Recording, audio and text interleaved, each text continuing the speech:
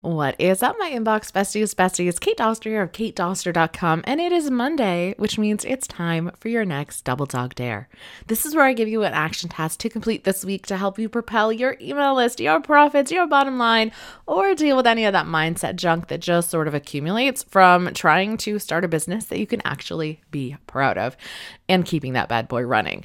And this week's Double Dog Dare is one that I think could possibly help with all of those things, but definitely it's gonna drudge up some mindset junk. And that is, I want you to host a Facebook Live or a pitch-free webinar for your people. Because the truth is while I love audio and podcasting is my absolute favorites because I do not have to worry about what I look like in the morning when I record these, I have to say that having face-to-face interaction where people can ask you questions live, where they can interact with you, is so unbelievably powerful.